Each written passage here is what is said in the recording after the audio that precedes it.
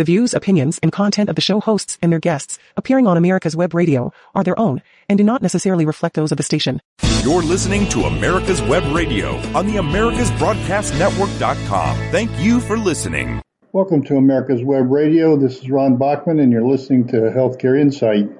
Today, I want to follow up to the Easter Sunday we just had, because too often on the most important date in Christianity, we tend to let it go by. We get the kids candies and chocolate Easter bunnies, and we enjoy family time together, and then we forget again for another year, or at least until Christmas time when we celebrate the birth of Jesus. So I want to have a re-emphasis during this last week here now after Christmas to talk about the resurrection and the reality, the historical reality, not the religious, not maybe what you heard in your sermon this past Sunday, but I want to hear from an historian, Dr. William Lane Craig, who has the historical perspective on the resurrection, which of course is the whole purpose and reason that we celebrate Easter and why the Christian religion is a true religion, because it is a historical fact and it is the best answer to what happened, that God exists and that Jesus was the embodiment of God on earth. So let's listen to this most important question of Jesus, the historical Jesus. I want the audience to really pay attention here, because I think it is absolutely critical that we not lose sight of what we just went through this past Sunday and reinforce our own beliefs in the existence of God and in Jesus Christ, and in particular his resurrection. Is Jesus of Nazareth, was he a real person? Did he get crucified? Did he rise up from the dead? Is the resurrection real? Because if the resurrection is not real, if this Easter period of time that we're celebrating is a false narrative, then Jesus was just an interesting historical figure that had a lot of influence and people have followed since his existence, but it doesn't mean that he was God come to earth in human flesh. So the real important question for any Christian, any true believing Christian, is believing in the reality of Jesus' resurrection. And for many people who are not Christians or think they're Christians and say, well, I just believe it by faith, there is much more evidence, historical evidence, reasonable, logical evidence of why Jesus' resurrection makes the most sense of anything else, that any other explanation that you can give for the occurrences that are historically documented, that are facts. They're not just theologians saying this might have happened or this happened because somebody else said this, but it's a real fact that can be proven. And that's what I want to do in this program today. So I want to go back and have a discussion, do an interview with, again, one of my favorite philosophical leaders, religious theologians, but he bases his thoughts on science and facts. And his name is William Lane Craig. And so I want to start off by asking Dr. Craig, how do we begin to really understand this Jesus of Nazareth?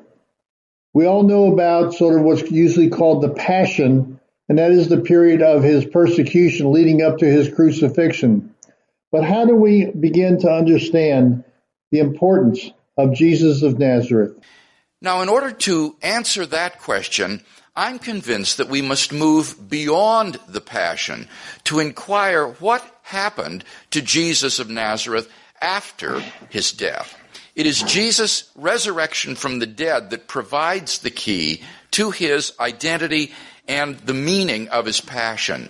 You see, Jesus had been crucified for his radical personal claims, whereby he had put himself in the place of God himself, claims which were blasphemous in Jewish ears. But the resurrection of Jesus shows that Jesus was no blasphemer after all. The resurrection of Jesus acquires such decisive meaning, not because someone or anyone has been raised from the dead, but because it is Jesus of Nazareth, whose crucifixion was instigated because he had blasphemed against God. If this man has been raised from the dead, then the God of Israel, allegedly blasphemed by Jesus, has clearly committed himself to him. The resurrection can only be understood as the divine vindication of the man whom the Jews had rejected as a blasphemer. Well, Dr. Craig, I know you have had other presentations where you established clearly the existence, the historical proof that Jesus actually existed, and you have other documentation that prove from multiple sources the historical existence of the passion time of his persecution and his crucifixion. So that's not in any dispute. So now the presentation that you're making, the information that you're telling us, is about the resurrection of Jesus, which is the most critical part that sort of solidifies that he is in fact the Son of God. So what new has happened? Because many people just accept the resurrection on what they might say is faith as opposed to historical documents or any logic as to why it had to have happened. The resurrection had to have happened. Jesus had to have appeared before multiple individuals and groups to prove that he was resurrected. So what's new in the historical research and documentation, maybe of the historical scholars, that leads you to believe that there is today more evidence and growing support and recognition of the reality of the resurrection of Jesus Christ? Over the last 50 years, there has been a remarkable transformation in historical Jesus scholarship, such that today the majority of New Testament historians have come to affirm three central facts about the events following Jesus' crucifixion, events which I believe are best explained by the fact of the resurrection of Jesus.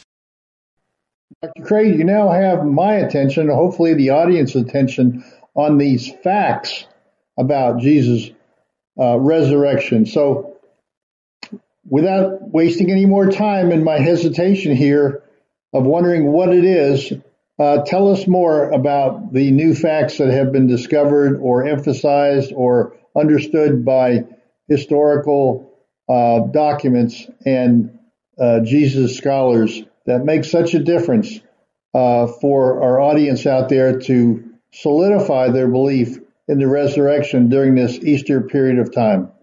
What are these facts? Well, they are, number one, Jesus' post-mortem appearances. Number two, the discovery of his empty tomb. And number three, the very origin of the disciples' belief in his resurrection. Dr. Craig, I look forward, and our audience does, I'm sure, of hearing the details about all three of those reasons that you stated. Let's start with the first one, the postmortem appearances of Jesus. Most of us just think, well, he showed up in some sort of a hologram type of a presentation to a few of his followers, his disciples, and we sort of accept that, even though non-believers might say, well, that was just hallucination, or that was hypnosis, or that was just a fairy tale that he really didn't come back, and there's no real proof of that. But you're telling us now in today's world there is much more substantial proof that we should look at to strengthen our belief that Jesus actually came back, not as a hologram or not as some ghostly image, but came back as a real man, a solid man, just like he was before his death, and he showed his disciples his body, let them touch him. So give us that explanation as to why Jesus coming back was not just a figment of somebody's imagination. First, then, the post-mortem appearances of Jesus. Undoubtedly, the major impetus behind the reassessment of the historical credibility of the appearance traditions was the demonstration that in his first letter to the church in Corinth, Greece, Paul is quoting from an old Christian tradition or saying that Christ died for our sins in accordance with the Scriptures, and that he was buried, and that he was raised on the third day in accordance with the Scriptures, and that he appeared to Cephas, that's the Aramaic name for Peter, then to the 12. Now, according to Paul's letter to the churches of Galatia in chapter 1 and verse 18. Okay, so many of us Christians who've looked at, read, studied the Bible know that Paul wrote a large part of the Bible, the book of Acts and many others. But the fact that he's writing this that you're quoting, does that really mean anything? How soon after Christ's death was he writing this? How soon after Christ's death was he quoting others who saw, experienced, or knew about the resurrection? So the timeliness of when somebody writes something down relative to the event can be absolutely critical in any historical review of the accuracy of the statements that they're making. So when was Paul writing this that you just referenced? Paul was in Jerusalem 3 years after his conversion on the Damascus Road on a fact-finding mission, during which time he conferred with both Peter, Jesus' chief disciple, and James, Jesus' younger brother, over a 2-week period of time. And he probably received this tradition at that time, if not before. Now, when you realize that Paul was converted in AD 33 and that Jesus was crucified around AD 30, that means that this list of witnesses to the post-mortem appearances of Jesus goes back to within the first 5 years after Jesus' death. And thus it is simply idle to try to dismiss these appearances as mere legends. That's great. Since the resurrection is the core foundation, really, on which Christianity is based, is there anything in the Old Testament that indicates that the Messiah, in fact, was to be resurrected from the dead? Or were the Jews really expecting nothing would happen? He would come and he would conquer and we would all go to heaven at the same time. But there was no indication in the Bible of a resurrection. So this is a very unique aspect of what happened with Jesus of Nazareth. Is that not correct? That it would be virtually impossible for the early church to have invented the resurrection narratives about Jesus after his death on the basis of Old Testament motifs, because there's virtually nothing in the Old Testament which would lead them to anticipate Jesus' resurrection from the dead. Thus, we can try to explain away these post-mortem appearances as hallucinatory experiences if we want to, but we cannot responsibly deny that they occurred. So what you're saying now, Dr. Craig, is that Paul's firsthand information of the discussions with the disciples soon after Christ was crucified gives it a lot of validity.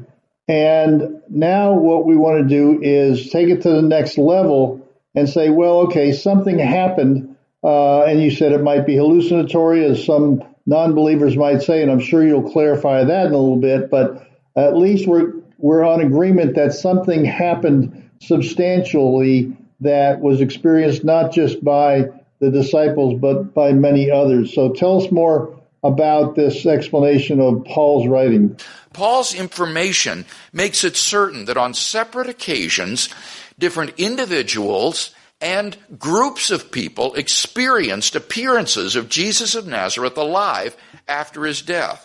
It is historically certain that that Peter and the disciples had experiences after Jesus' death in which Jesus appeared to them as the risen Christ. And this conclusion is today virtually universally accepted among New Testament historians. Dr. Craig, I know that you're building the case for the reality of the resurrection and the historical proof of its existence on a step-by-step basis. So I hope our audience will stay with us, because we're going to come back and we're going to delve into this a little bit more deeply so that there is more proof of the actual existence of, in human form, of Jesus Christ after the resurrection. So join us again just a few minutes after these words from our commercial sponsors. The Docs for Patient Care Foundation is your way to join the fight and become a member of an organization created by doctors for patients dedicated to fighting for your healthcare freedom and preserving the doctor-patient relationship. Get a pen and paper. Write down www.docsforpatientcarefoundation.org. That's www.docsforpatientcarefoundation.org. Go to our site and please make a generous tax-deductible donation and join the fight today. Thank you. If you want the truth about politics, medicine, weapons, classic cars, and more, you'll want to tune in to America's Web Radio. You can listen to all of your favorite shows live at www.americaswebradio.com or on demand on iTunes, Spotify, or your favorite podcast app. That's www.americaswebradio.com. You're listening to America's Web Radio on the AmericasBroadcastNetwork.com. Thank you for listening. Welcome back to America's Web Radio. Today we are at the beginning of a new month coming on where we are going to be celebrating Easter, the most important day of the Christian religion. And what we're trying to do in this program is present the historical facts and observations, not just from a religious I have faith, but real historical information documented, written at contemporaneous times about the risen Christ. And so I want to go back to Dr. William Craig, who has been leading us on this journey today, and have him talk a little bit more about the credibility that Paul's writings now seem to be accepted by most historians, that it has gotten corroboration, that there's a sense that he was writing this within a few years after Christ's death. He was observing the resurrected Christ from what was told to him by the disciples. But I understand there's still a lingering skepticism about the resurrection viewings, the observations of Christ after he died by the disciples, as is written in the gospel. So can you give us a little bit more, Dr. Craig, about how this skepticism has now been answered, or how do you answer the question about people who would have skepticism about what's written in the Bible about these observations after Jesus' resurrection? Now, at the same time that biblical scholarship has come to a new appreciation of the historical credibility of Paul's information, it must be admitted, however, that skepticism concerning the appearance traditions in the Gospels persists. However, this lingering skepticism about the gospel appearance narrative seems to me to be entirely unjustified. It is based upon a presuppositional bias toward the physicalism in the gospel appearance stories. Jesus appears bodily and physically alive from the dead. And since many New Testament critics retain the presupposition of the impossibility of nature miracles, these stories are written off as legendary accretions simply on the basis of that philosophical prejudice against the possibility of nature miracles. Dr. Craig, what you're saying is that Jesus just didn't appear as sort of a cloud, a vagueness, a hologram, that he was actually a physical human being that came back and was observed and talked to his disciples and many others that I'm sure you'll describe before we finish this interview.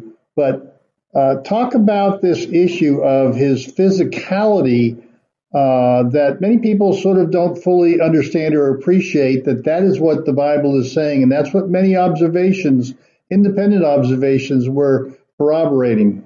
The physicality of Jesus' resurrection appearances is unanimously attested by all of our sources for these appearance narratives. And this would be remarkable if none of the original appearances of Jesus were physical in nature. How such a unanimous corruption of oral tradition could occur in such a short time while the eyewitnesses were still alive remains unexplained. And therefore, I find the skeptical prejudice with respect to the appearance traditions in the Gospels to be quite unwarranted.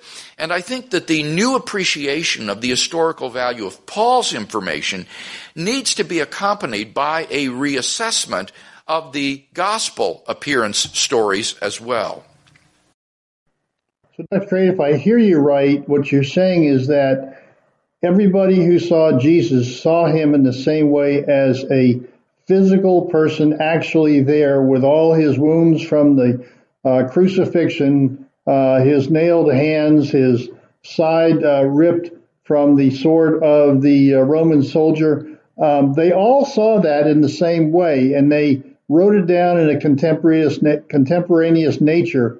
And the different sources corroborate each other in a very timely way compared to when Jesus actually died. You would expect that at least one person in a crowd or one of the disciples might have said, no, that's not the way he appeared to me, but he appeared the same to everybody.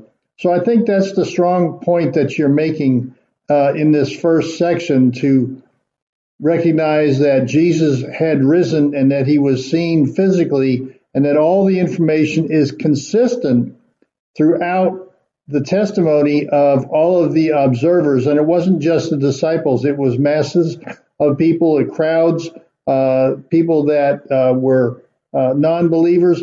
And this resurrection of a physical person was not part of the Jewish tradition. So given that the disciples were Jewish, they would not have thought to think this process up. Certainly the Jewish Messiah was supposed to come and save the world and would not have been persecuted. And he was not supposed to rise up until the final days when everybody would rise up at the same time. So this resurrection of Jesus was certainly not within the Jewish customs, traditions, or expectations.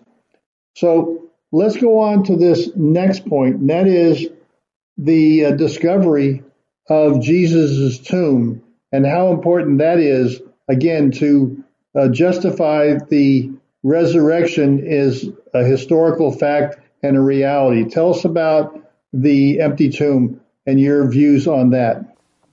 Secondly, the discovery of Jesus' empty tomb. Once regarded as an offense to modern intelligence and even an embarrassment for the Christian faith, the empty tomb of Jesus has come to assume its place among the generally accepted facts concerning the historical Jesus. Let me just review briefly some of the evidence that undergirds this conclusion. Number one, the historical reliability of the burial narrative supports the empty tomb. Now you might ask, well, how is it that the reliability of the burial account of Jesus supports the historicity of his empty tomb? Well, very simply in the following way. If the burial account is accurate, then the site of Jesus' grave was known in Jerusalem to both Jew and Christian alike. But in that case, it's a very short inference to the historicity of the empty tomb. For if Jesus had not been raised from the dead, and the site of the grave were known, then in the first place, the disciples could never have believed in the resurrection of Jesus.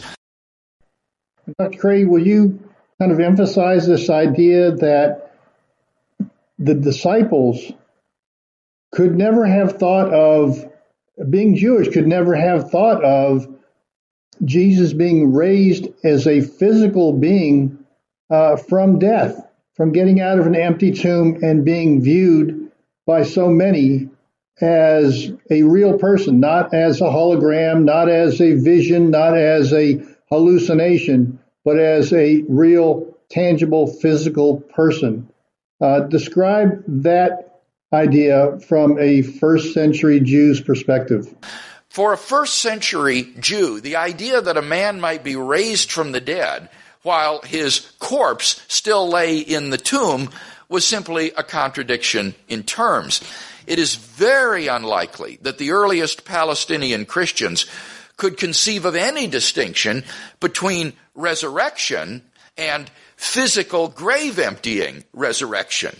To them, a resurrection without an empty grave, he says, would have been about as meaningful as a square circle. Secondly, even if the disciples had somehow managed to believe in the resurrection of Jesus, they wouldn't have generated any following in Jerusalem. So long as the corpse remained interred in the tomb, a Christian movement in Jerusalem founded on the belief in the resurrection of the dead man would have simply been an impossible folly. So what you're saying, Dr. Craig, is if the tomb was not empty and it had just been visions of his followers of seeing Jesus Christ, the religious leaders, the Jewish leaders at the time, would have dismissed the whole idea of Jesus having risen from the dead. In what ways? How would you say that they would have debunked the entire start and the most important day and description of the resurrection of Jesus? What would the Jewish leadership have said to defeat the idea of Jesus' resurrection? To the disciples' proclamation, he is risen from the dead, would have been simply to point to his grave there in the hillside, or if necessary, even go to the extreme measure of exhuming the body and parading it through the streets of Jerusalem for all to see that Jesus of Nazareth had not in fact risen from the dead. So for these three reasons, the historical accuracy of the burial account supplies evidence for the historicity of the empty tomb. Dr. Craig, for a layman like myself, you almost seem to be working backwards. You talked about the images of Jesus being real and tangible in a person, not just a figment of somebody's imagination or a hologram. So you talk about that as being observed by so many different people.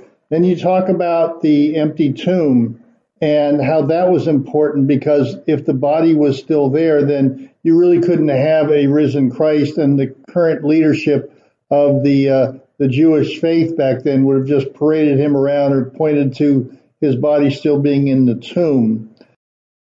So now the issue is the burial account, and how important it is that the process of the entire burial account factors into this proof of Jesus as the Son of God, raised up and resurrected and seen during this period of time. And this is why it is so important to the Christian faith and to this period of time that we're observing as Easter, that he has arisen, and all these different historical factors, not just something that we accept on faith, but historical factors.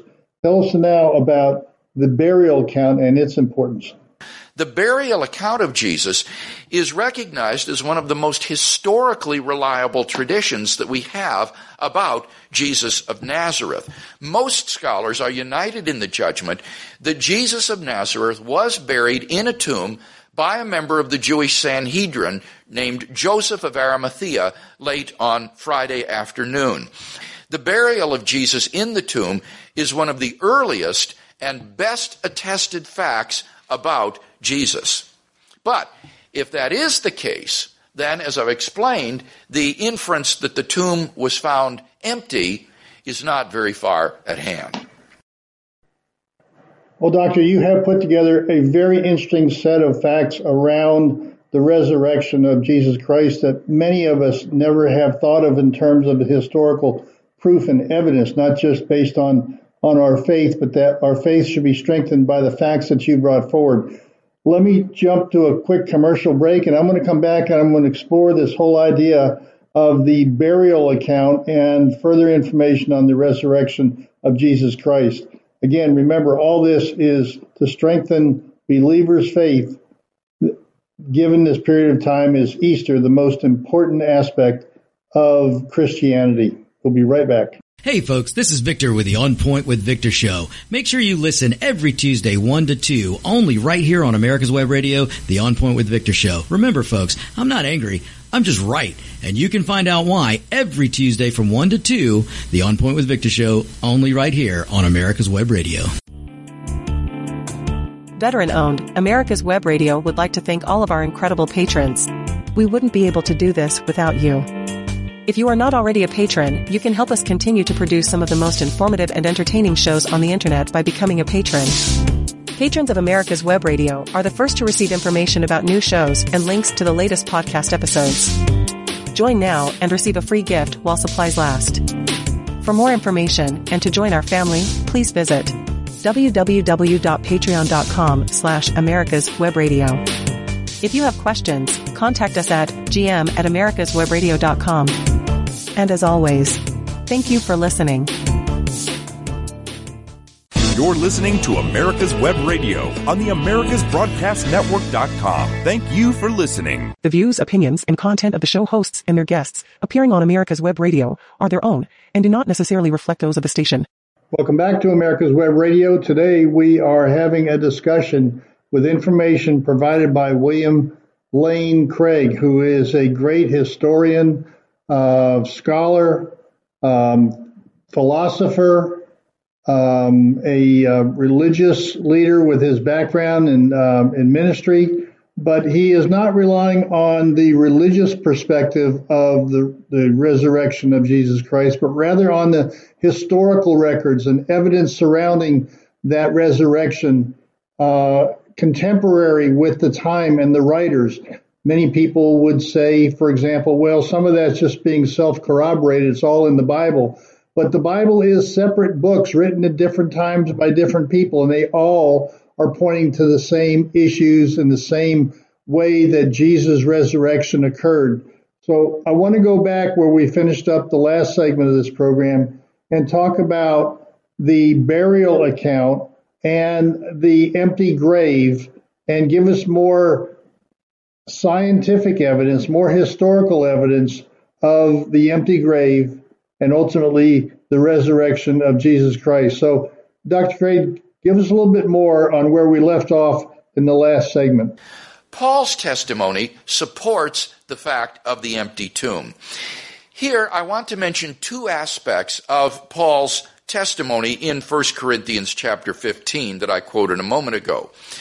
First, in the ancient formula or saying cited by Paul, the expression, "he was raised," following the expression, "he was buried," implies an empty tomb. A first century Jew could not have thought otherwise.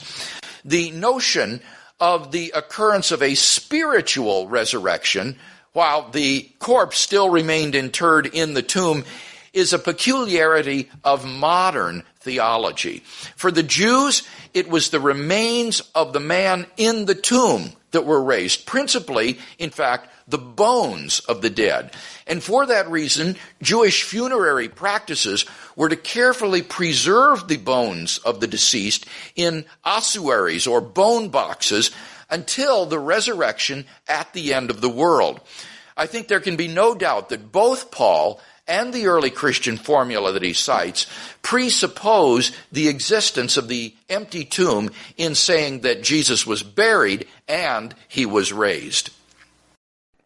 Dr. Craig, what is the importance of Jesus being risen on the third day, and how does that fit into the Jewish anticipation of the Messiah?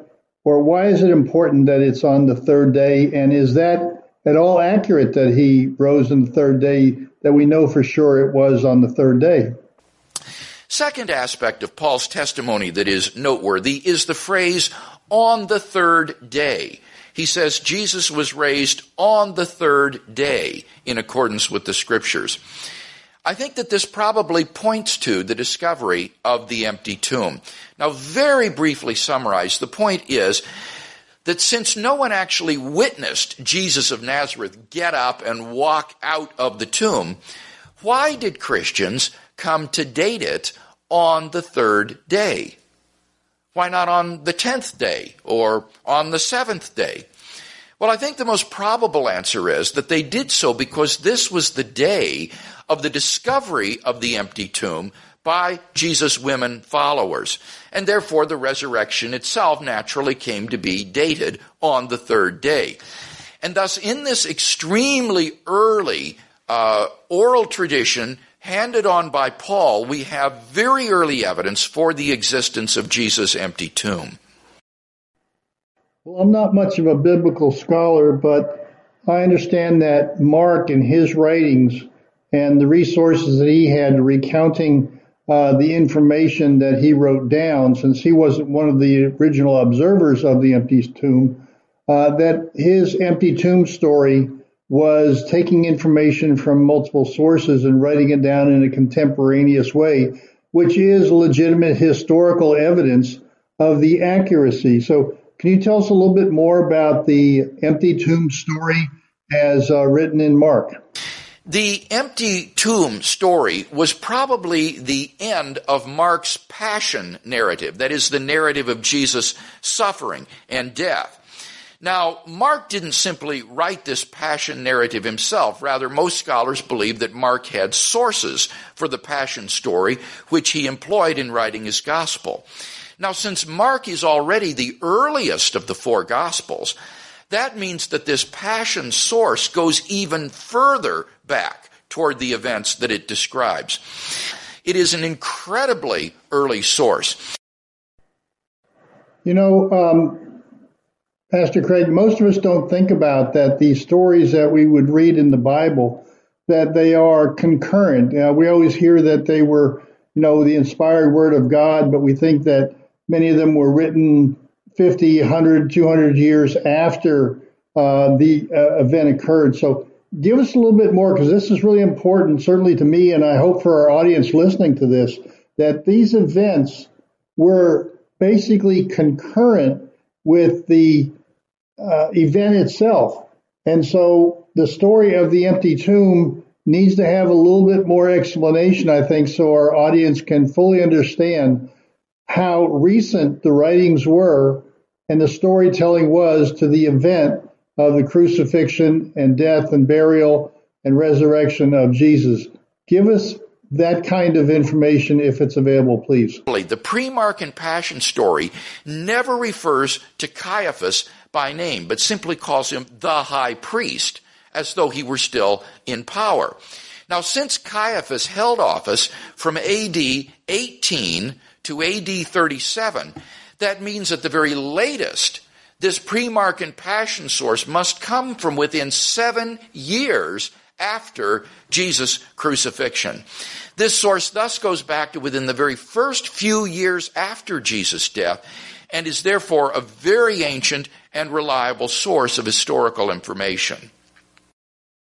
Some might say that the crucifixion story, the empty tomb story, the resurrection story is just too simple, and that it must not be true because of its simplicity and the way it sort of connects in that simplicity in a very logical way as you presented. Talk about the simplicity of the story and how that might actually be used to verify its authenticity. The story itself is simple and lacks any signs of legendary development. The empty tomb story, as we find it in Mark's gospel, is uncolored by theological or apologetical embellishments or motifs that would be characteristic of a later legendary account. Now, perhaps the most forceful way to appreciate the simplicity of this account is by comparing it with the accounts of the empty tomb found in the apocryphal Gospels of the 2nd century. These are Gospels which arose 100, 200, 300 years after the events, forged under the apostles' names. And these do contain all sorts of legendary fictions about Jesus of Nazareth. For example, in the so-called Gospel of Peter, a forgery from the second half of the 2nd century after Christ, a voice rings out from heaven during the night, and the stone over the door of the tomb rolls back by itself from the door. Then 2 men are seen descending out of heaven and entering into the tomb. Then 3 men come out of the tomb, 2 of the men supporting the 3rd man. The heads of the 2 men stretch up to the clouds, but the head of the 3rd man overpasses the clouds. Then a cross comes out of the tomb, and the voice from heaven asks, "Hast thou preached to them that sleep?" And the cross answers, "Yea." Now, these are how real legends look. You see, they're embellished with all sorts of theological and apologetical motifs which are conspicuously lacking from the Markan account, which is stark by comparison in its simplicity. Well, you made a very good point in explaining that concurrent simplicity, just talking about the facts, historical facts, what happened to Jesus, is so much more believable than 200 years later somebody's trying to write something and embellishing it because I guess they thought they needed it or wanted to get the notoriety of writing false gospels that they thought might be taken up by the church or by the Christian faith in some way, shape, or form. But your example shows that if you do embellish it, you make it much more unbelievable. You don't have the historical proof. You don't have the concurrent observations that occur. Well, let's go to another issue that's typically raised by non-believers, or at least believers want to know a little bit more about the idea of women finding the tomb. Why was it women when women were not really accepted as proof of anything? I think you had to have 2 or 3 women observe something and testify to it in order to be the same as a single man. Again, you got to remember the times that all this occurred. Women's opinions were not as valued, obviously, as they are today. So it's important that women found this tomb in the real story and not men. The tomb was probably discovered empty by women. Now, to appreciate this point, you need to understand 2 things about the role of women in first century Jewish society. First of all, women occupied a low rung on the Jewish social ladder. Quite frankly, women were second-class citizens in first century Jewish society. Secondly, the testimony of women was regarded as so worthless that according to Josephus, they were not even permitted to serve as legal witnesses in a Jewish court of law. How remarkable, must it seem, that it is women who are the discoverers of Jesus' empty tomb. Any later legendary account would certainly have made male disciples, like Peter and John, discover the empty tomb. The fact that it is women whose testimony was worthless rather than men who are the chief witnesses to the fact of Jesus' empty tomb is most plausibly explained by the fact that, like it or not, they were the discoverers of the empty tomb, and the Gospels accurately record what for them was a somewhat awkward and embarrassing fact. Dr. Craig, I hope the audience is getting a real lesson on history and fact-finding, and not just a sermon that we might hear in a church and sort of pass over some of these details that you're describing that aren't just, well, it's religion, just accept it by faith, but that you're giving real historical evidence that's of importance in solidifying the story of Jesus, his death, his burial, and his resurrection. We have to take a quick break, and I want to come back and wrap up this week with a little bit more of your historical perspective on Jesus. If you love classic cars, you're going to want to listen to the Classic Car Show with Tom Cox and Richard Lentinello on America's Web Radio. Live every Saturday at 8 a.m. Eastern at americaswebradio.com or on demand on your favorite podcast app. Veteran-owned, America's Web Radio would like to thank all of our incredible patrons.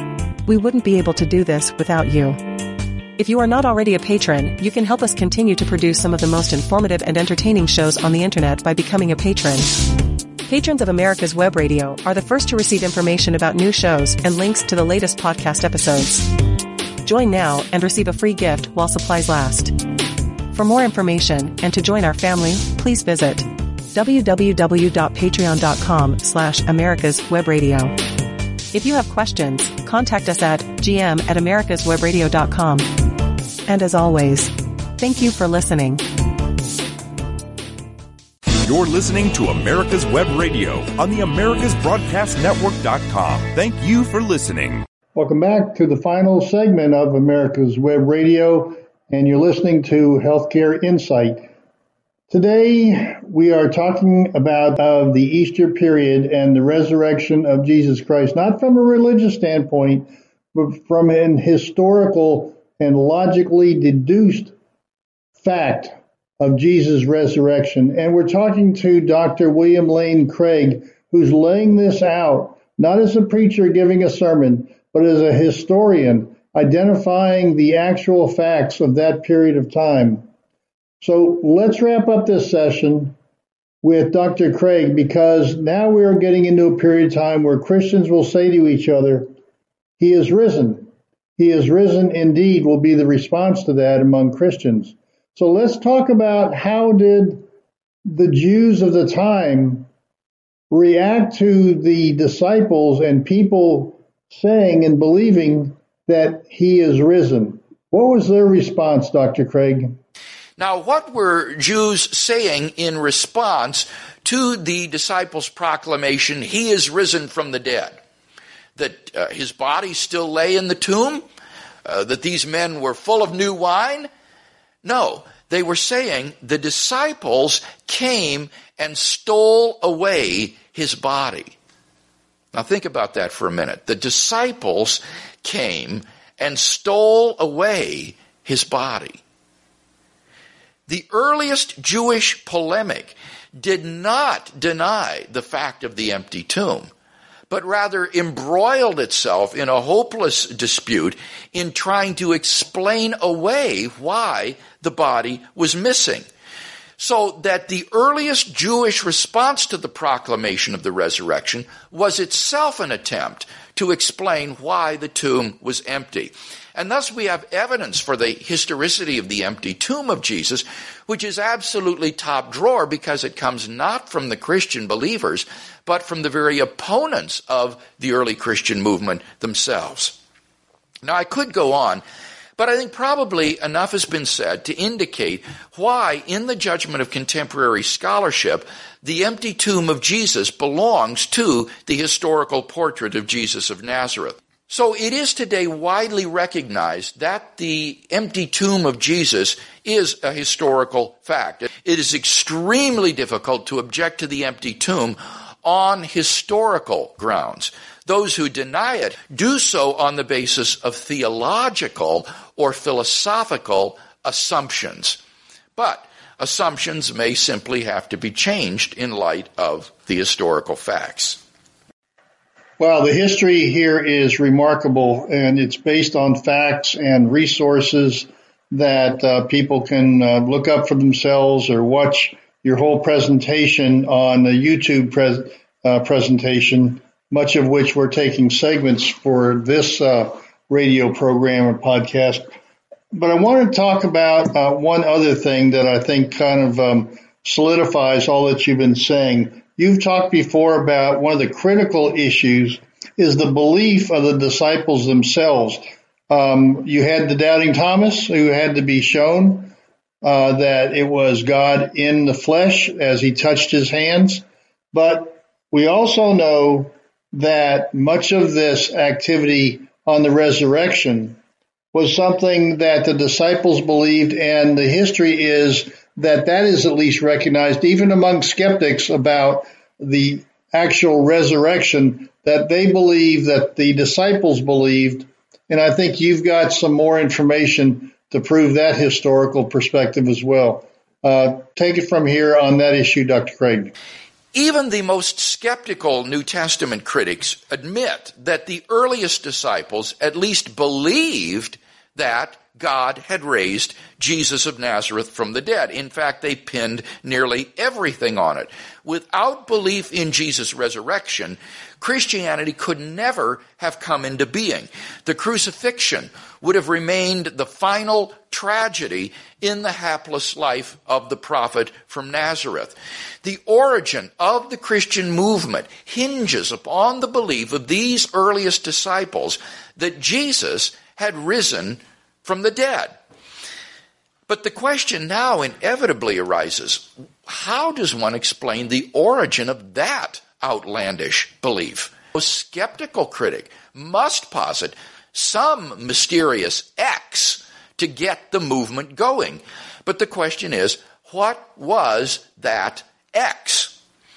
Well, if you deny that that mysterious factor was in fact the resurrection of Jesus from the dead, then you've got to explain the origin of the disciples' belief in his resurrection as the result either of Jewish influences on them, pagan influences on them, or Christian influences on them. Now, clearly it cannot have been the result of Christian influences, for the simple reason that there wasn't any Christianity yet. But what about pagan influences? Well, back around the turn of the 19th to 20th centuries, scholars in the history of religions ransacked the literature of ancient pagan mythology in the attempt to find various parallels to Christian beliefs in pagan myths. The movement soon collapsed, however, and was almost universally given up among New Testament scholars. Upon closer examination, it turned out that the parallels were spurious. Okay, of the three choices you sort of put out there was no Christianity at the time. It had not developed as a separate faith following Jesus. You just had Jewish people who were following Christ at the time. And the second, there is no evidence of any pagan influence that would have occurred, any parallels in the pagan culture that would parallel the rising of a man who claimed to be a god. That didn't occur in any pagan mythology. And so we're really left with the most important one, which is the Jewish faith, because it was the Jews who had Christ persecuted. And was there something in the Jewish faith that actually would have influenced the disciples and others who saw Jesus after the resurrection to have that follow some Jewish custom or belief or the way the Messiah, in fact, would have risen under the Jewish faith and the history of what they were expecting from their biblical interpretations of the Old Testament? In the Old Testament, the Jewish belief in the resurrection of the dead is attested in three places. During the time between the Old Testament and the New Testament, the belief in the resurrection of the dead became a widespread Jewish belief. During Jesus' own day, it was accepted by the sect called the Pharisees, although it was still rejected by the sect called the Sadducees. And it's interesting to note that on this score, Jesus actually sided with the Pharisees against the Sadducees in affirming the doctrine of the resurrection of the dead. So the Jewish idea of resurrection from the dead was itself nothing new. But the Jewish conception of resurrection from the dead differed from Jesus' resurrection in two fundamental respects. In Jewish thought, the resurrection always, number one, occurred after the end of the world, never within history. It was a resurrection of the dead at the end of the world for purposes of judgment and then going to heaven or hell. Secondly, it always concerned all the people, all the dead, or all the persons of Israel, never an isolated individual. In contradistinction to this, Jesus' resurrection was both within history and of an isolated individual person. Ancient Judaism did not know of an anticipated resurrection as an event of history, Nowhere does one find in the literature anything comparable to the resurrection of Jesus. Well, Dr. Craig, we do have the stories of like Lazarus being brought back from the dead. So that concept was always there, and Jesus performed that, as well as other reviving from the dead during his ministry. So how do you square that with the idea that rising from the dead was not part of an accepted phenomena of the time? Certainly, revivifications of the dead were known, but these always concerned resuscitations, the return to the earthly life. In no place in the late Judaic literature does it concern a resurrection to glory as an event of history.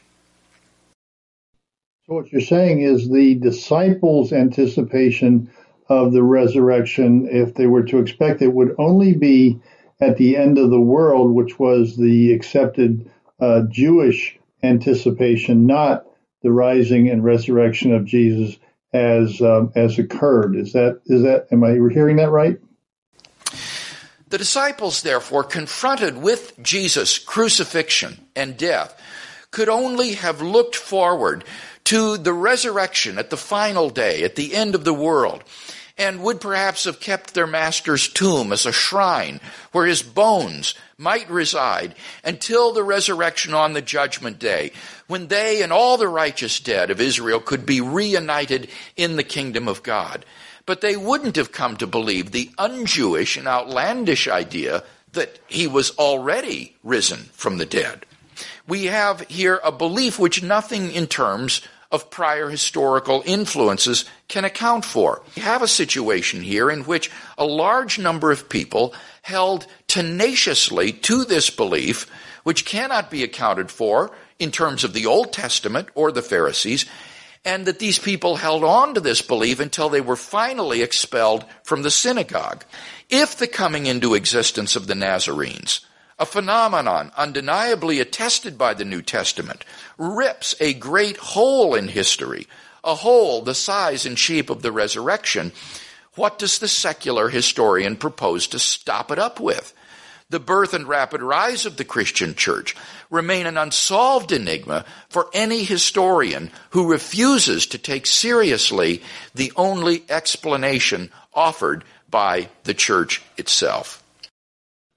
Dr. Craig, this has been a fascinating history lesson based on facts, observations, deductive reasoning, and not so much just on the idea of faith. Yes, it supports our faith, it strengthens our faith, it gives believers more reason to believe without just saying it's faith and not being informed. This informs us in a way that I think people have never been informed before. So I want to thank you. Could you just sort of wrap up this program, this hour that has been so enlightening, with sort of a summary of what you've been saying all along? Give us that short version so that people listening to this can sort of take that as a final wrap-up and understand what we've been talking about this entire hour.